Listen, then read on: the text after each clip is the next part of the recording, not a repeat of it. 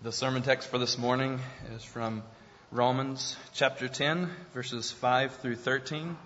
It can be found on page 946 in the Pew Bible. Romans chapter 10, 5 through 13. We'll begin reading in Romans 9 with verse 30.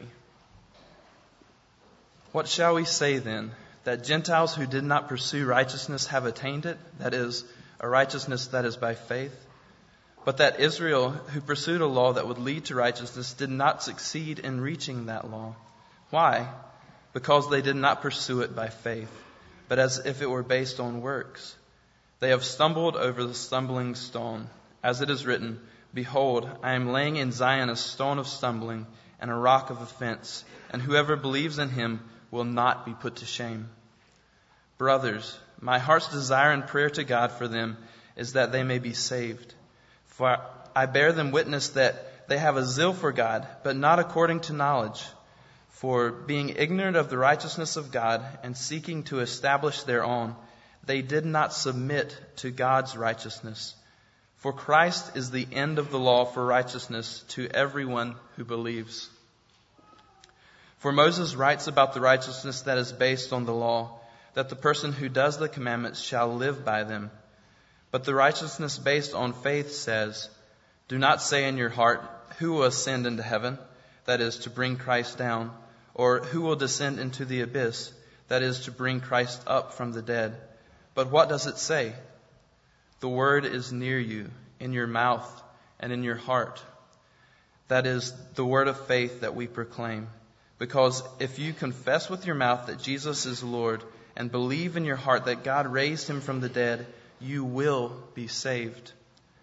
For with the heart one believes and is justified, and with the mouth one confesses and is saved. For the scripture says, Everyone who believes in him will not be put to shame. For there is no distinction between Jew and Greek, for the same Lord is Lord of all, bestowing his riches on all who call on him. For everyone who calls on the name of the Lord will be saved. The famous Mohandas Gandhi lived from 1869 to 1948. He was the heart and soul of the movement for independence in India. He used, as you know, nonviolent resistance to fuel that independence movement. Gandhi fought for the poor, for the untouchables, and for the rights of women. He was often imprisoned by the authorities for his protests, but he continued to advocate nonviolence and the speaking of the truth.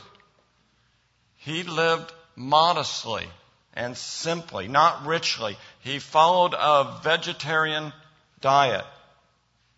He often fasted for long periods of time, abstaining from food to devote himself to truth and what was righteous and good. He would fast to protest the wrongs that were done for those who were innocent.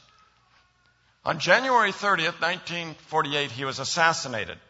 And he's been viewed since then as a martyr.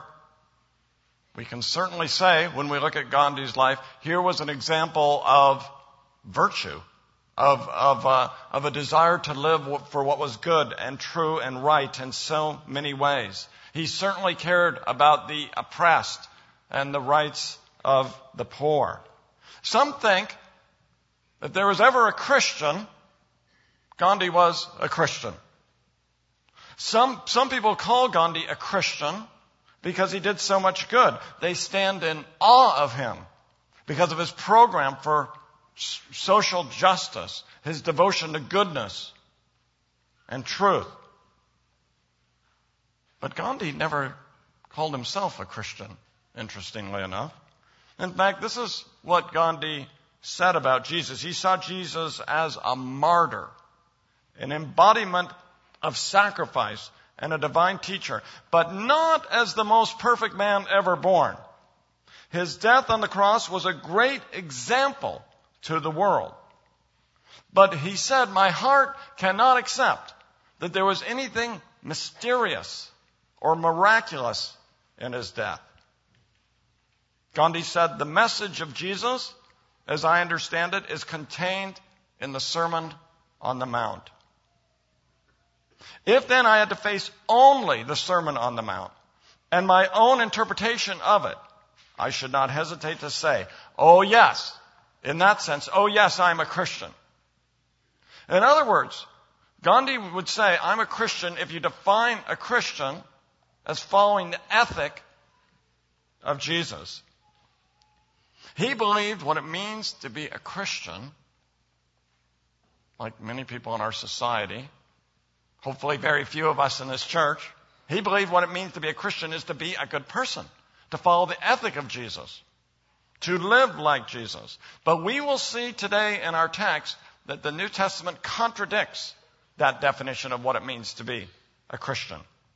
If we follow the Apostle Paul here, we will say that Gandhi did not live under the favor of God, but under the wrath of God. You know, I'm not picking on Gandhi to attack him personally, but I select him because he's an example of what? Moral virtue in our society and in our history. In the 1980s, there was a movie about Gandhi that celebrated him. And there was an article in Christianity Today praising him in many respects.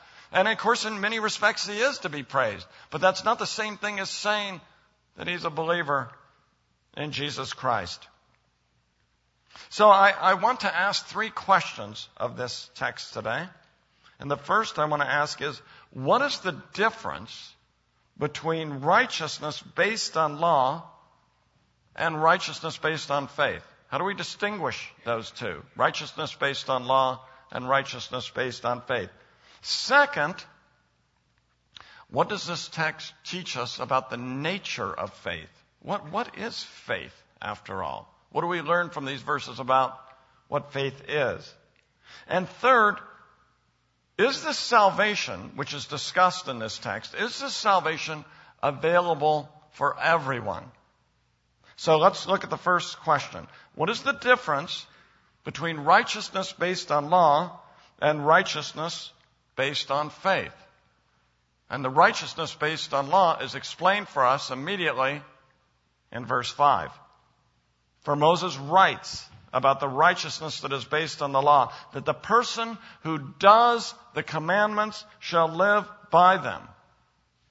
Paul's quoting from Leviticus chapter 18, verse 5 here. By the way, he quotes that as well in Galatians chapter 3, verse 12. That verse says that those who do the commandments will live by them. I think that means that if you keep the commandments of the law, if you do what the commandments say, then you will have eternal life. If someone does all the commandments, then they will enjoy the life of the age to come. Now, this is very important. Paul does not disagree with that. Paul agrees. If you keep all the commands, then you will live by doing those commands. He doesn't say that even if you keep the commands, you'll be damned anyway. No, he says if you keep the commands, you'll live by virtue of your obedience. But that's the problem, isn't it? No one keeps all the commands. Why doesn't the law say? Because no one does keep the commands. No one can keep the commands. No matter how good that person is, no matter how virtuous they are, no matter if the person is Gandhi or whoever you think is a person of moral virtue, no one meets that standard. So righteousness by the law is a false path. And Paul contrasts it with righteousness by faith. We all fall short of righteousness by law, but righteousness by faith is different. How is it different? We see it in verse 6 and 7 and following. Righteousness by faith looks to what God does. Not to what we do, but what God does. Verse 6, we can't bring Christ down from heaven to earth. We can't bring Christ down to live the perfect life and to be sacrificed on the cross for our sins. That's something that God does. That's not something we do. Or verse 7, we can't raise Christ from the dead. We can't give life to those who are in the grave. That's what God does. God gives life to the dead. God is the one who raised Christ from the dead. Faith looks away from ourselves to what God does. Faith looks to the God who has and can do the impossible. The God who raised Christ from the dead can grant life to sinners. This is one of my favorite truths in the Scriptures. God can grant spiritual life to those who have no interest in the things of God. Now that might be you, but maybe it's people you're praying for. Maybe you've been praying for them for a long time. And you think, well, I'm about just to give up on that person. But God can grant an interest in spiritual things. God can turn someone's life around instantly. And we don't know when He'll choose to do that. Of course, we don't have a promise, do we, that He will do that necessarily. But He can do that. He grants life. He raises people from the dead. He can do the impossible. He can help you love a person who hates you and mistreats you. He can give you that spiritual power. He can do the impossible thing. He can empower you to forgive a person who has deeply injured you. That's a miraculous work, isn't it? If you can forgive someone who's deeply injured you, that's a work of the resurrecting God. He can strengthen you to care for your children when you're exhausted. He can give you strength in difficult times. He can give you grace to bear with the pressures of everyday life. He can help you love your husband or your wife, even if they're hard and difficult to love. He could give you wisdom so that you know when to speak and you know when to be silent. But back to the text. Let's look back at the text. Righteousness based on faith doesn't focus on what we do, but on what God has done in Jesus Christ. Faith looks away from ourselves. Faith doesn't concentrate on our performance. Faith doesn't give the glory to someone like Gandhi or any human being. It looks to what God has done in Jesus Christ for the forgiveness of our sins and the hope of eternal life. Now it's quite interesting, isn't it? In verse 5, Paul quotes the Old Testament and sees there righteousness by law. And in verse 6, he quotes the Old Testament and sees righteousness by faith. When he introduces the Old Testament quotation in verse 6, look at this carefully, he begins it with the words, do not say in your heart. Now those words, do not say in your heart, come from Deuteronomy chapter 9, verse 4.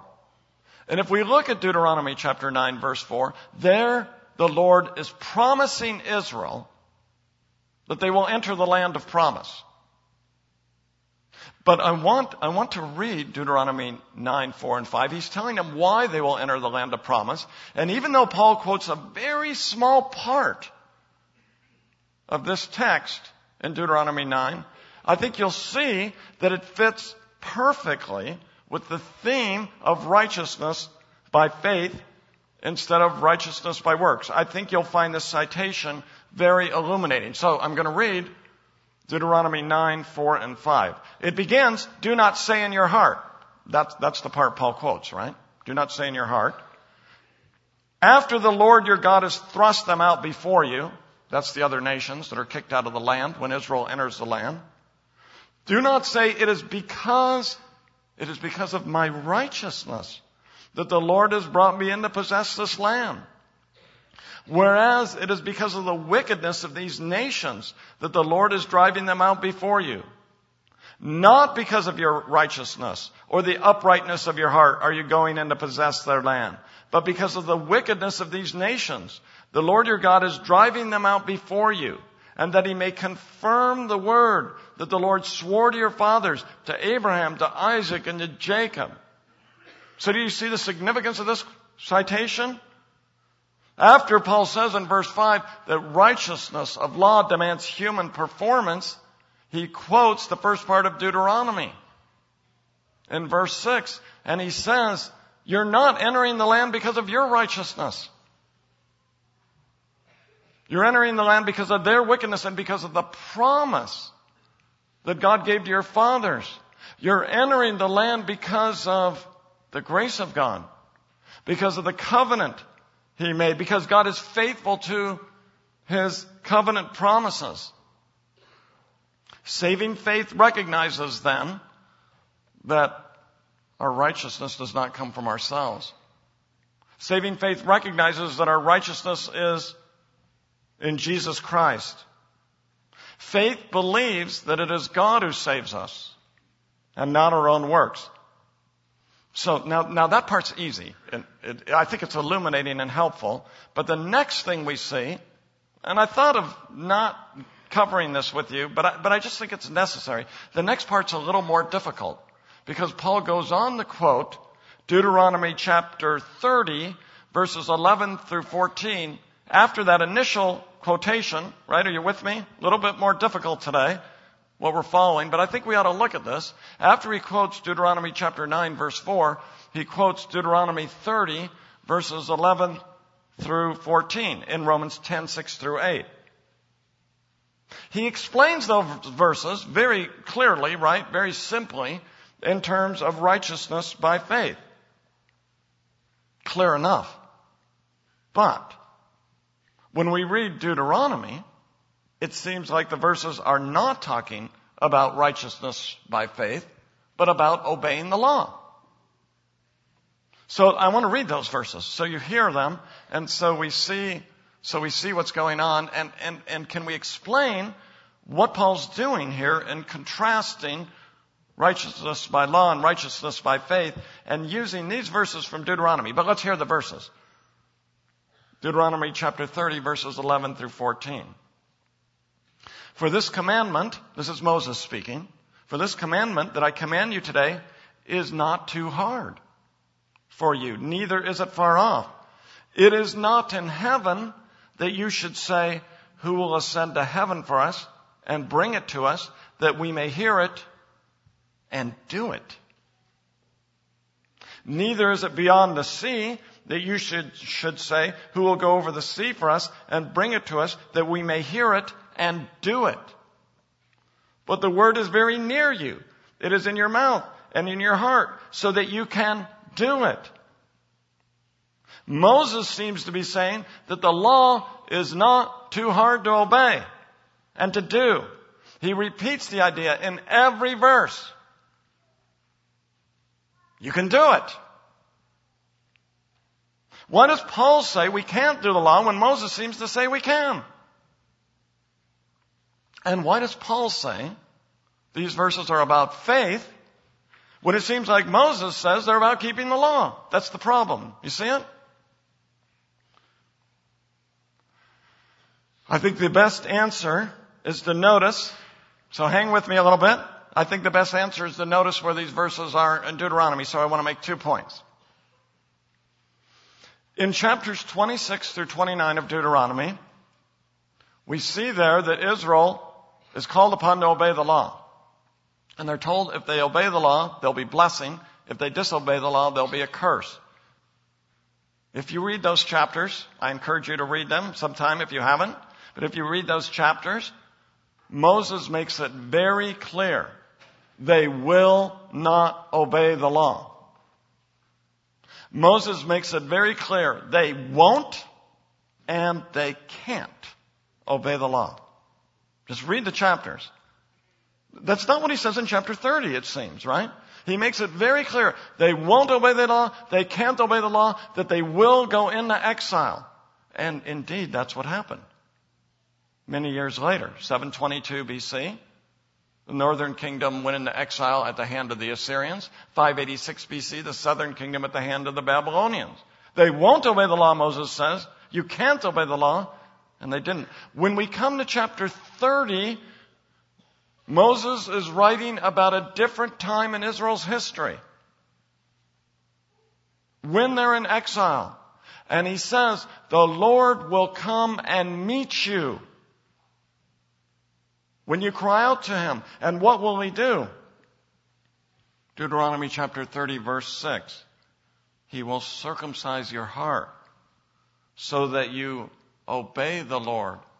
After you've sinned, the Lord will do a miraculous work in you and will change you and transform you. Jeremiah picks up this promise in Jeremiah 31, the promise of the new covenant.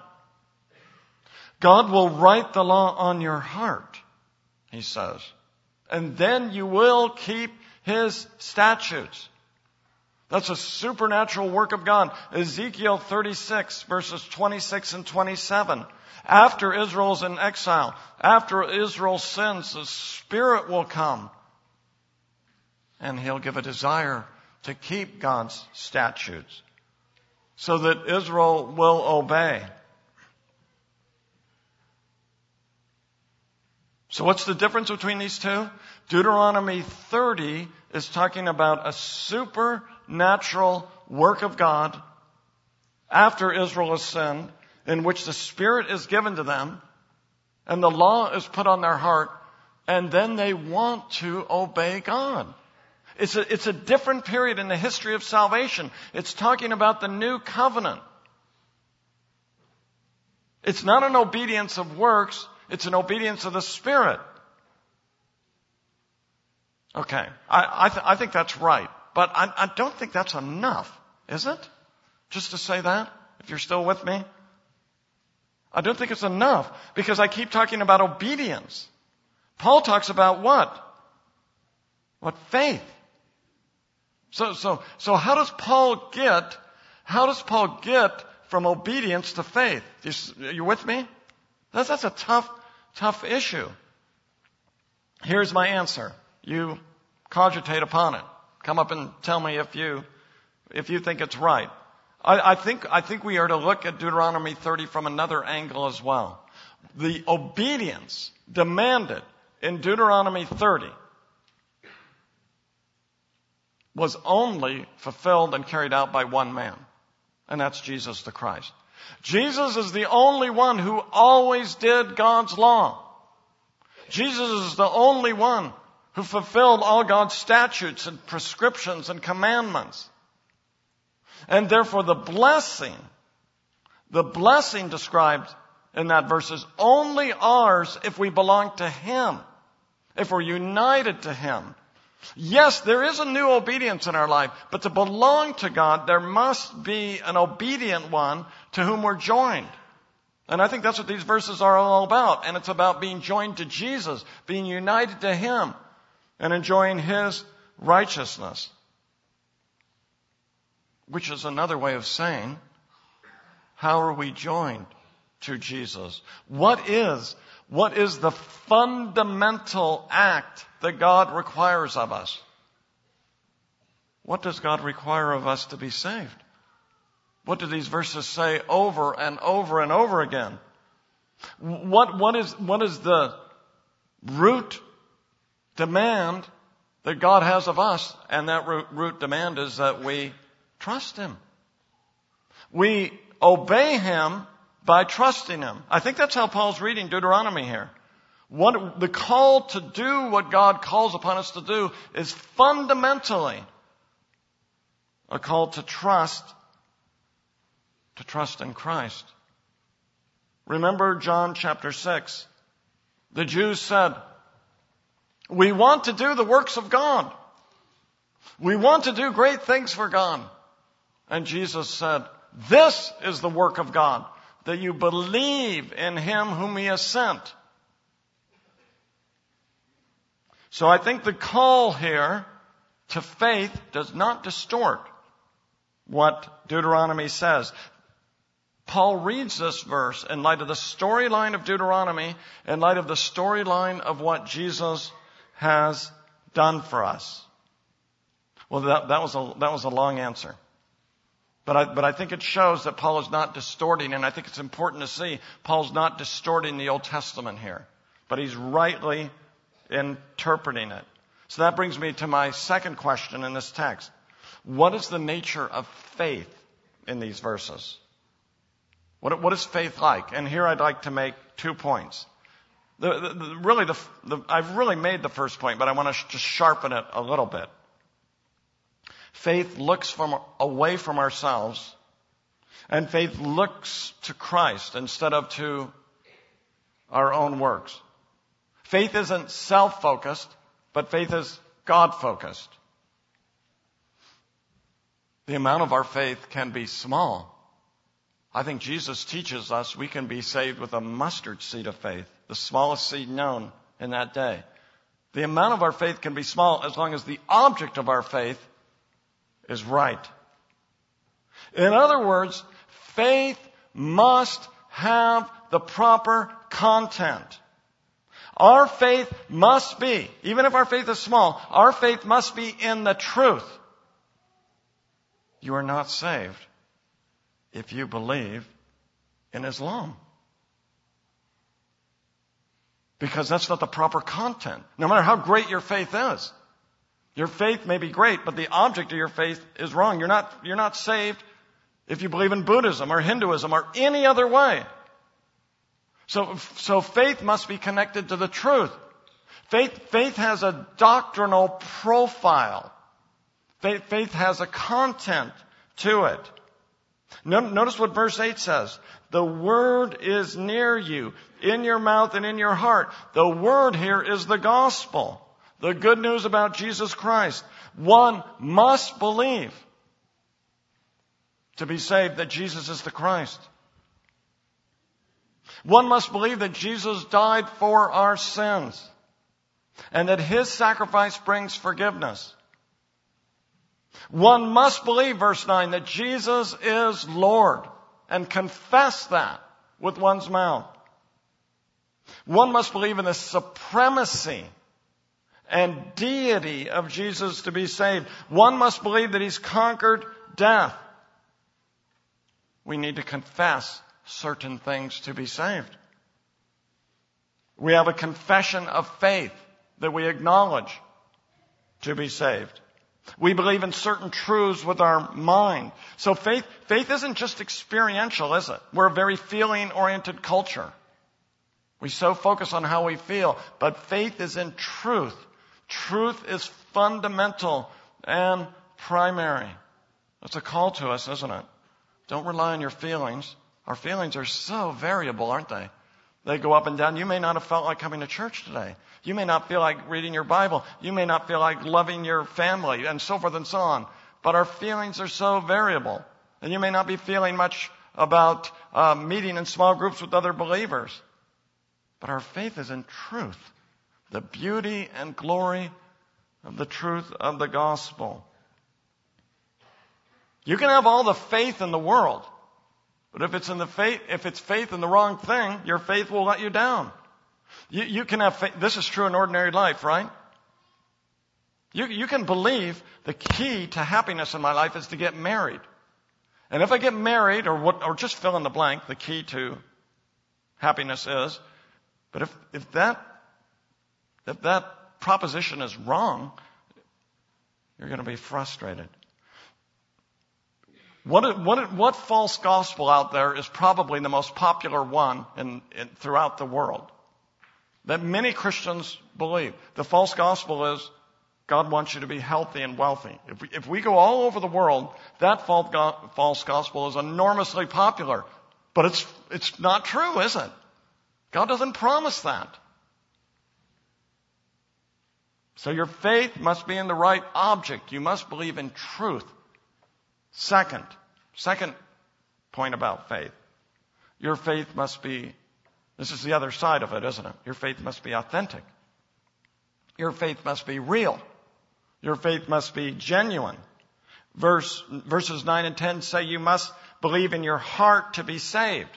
You must believe in your heart to be justified, to be right with God. The heart stands for the whole person. Your mind, your will, and emotions and affections. It isn't enough to be saved to simply believe in your head Jesus is Lord. That's crucial. It's not enough. True belief embraces the whole person. We could use the word trust, or to lean upon Him. We trust certain people, don't we? We lean upon them. I trust Diane, and I lean upon her. I think of the history of this church. I trust Sean Wright with anything.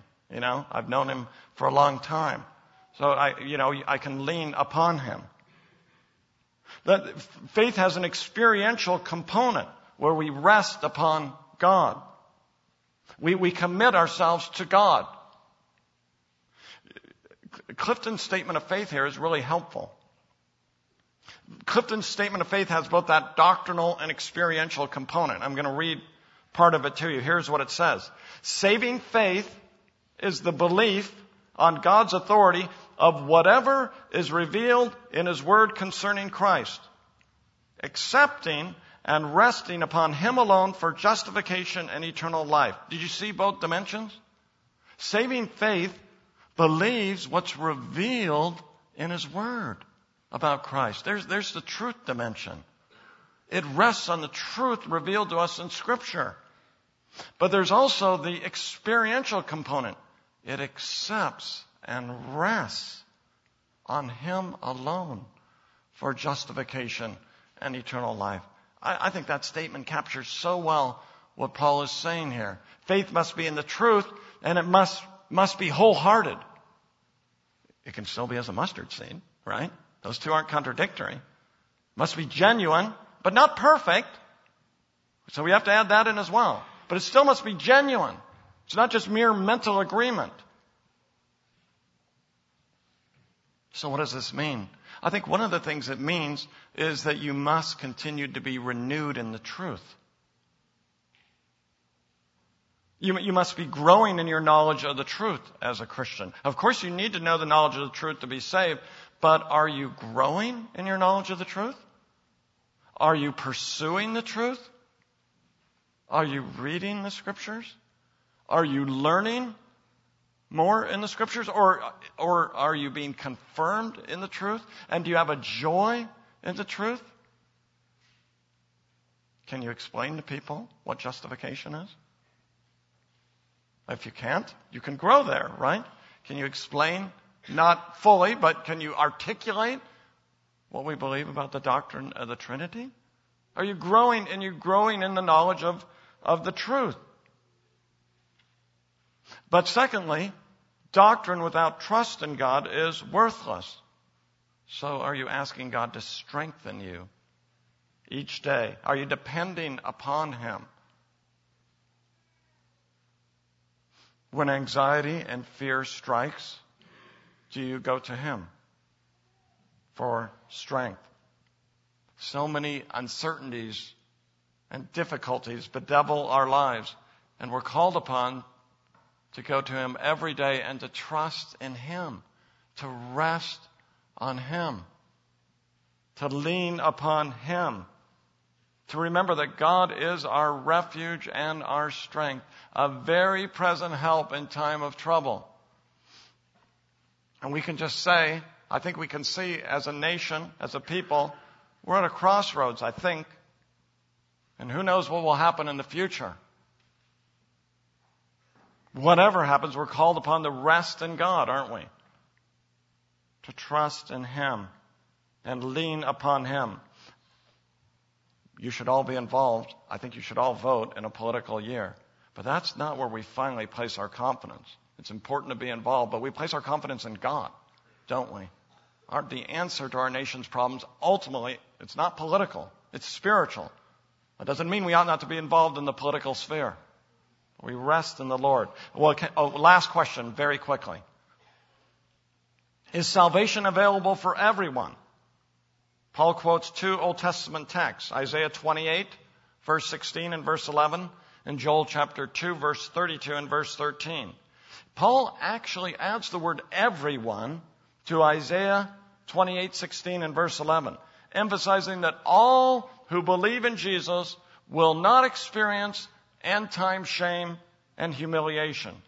Salvation is available to every people group, every ethnic group, all around the world. Salvation is offered to all, whether Jew or Gentile. The riches, notice that word, the riches of God's kindness are there for everyone who call upon the Lord for salvation. The opportunity for all to be saved is there, but you must call upon Him if you want to be saved. That's what the text emphasizes, doesn't it? God's treasures and riches are right there in front of you, but you must ask Him for those treasures and riches. You must admit that you can't make it on your own. You must not be like Gandhi. What was Gandhi's problem? He didn't call upon Jesus to save him. He didn't believe in anything miraculous in what Jesus had done. He thought he could do it himself. He thought Jesus was a good example, but he didn't think Jesus was a savior. But what it means to be saved is to call on Jesus as a savior.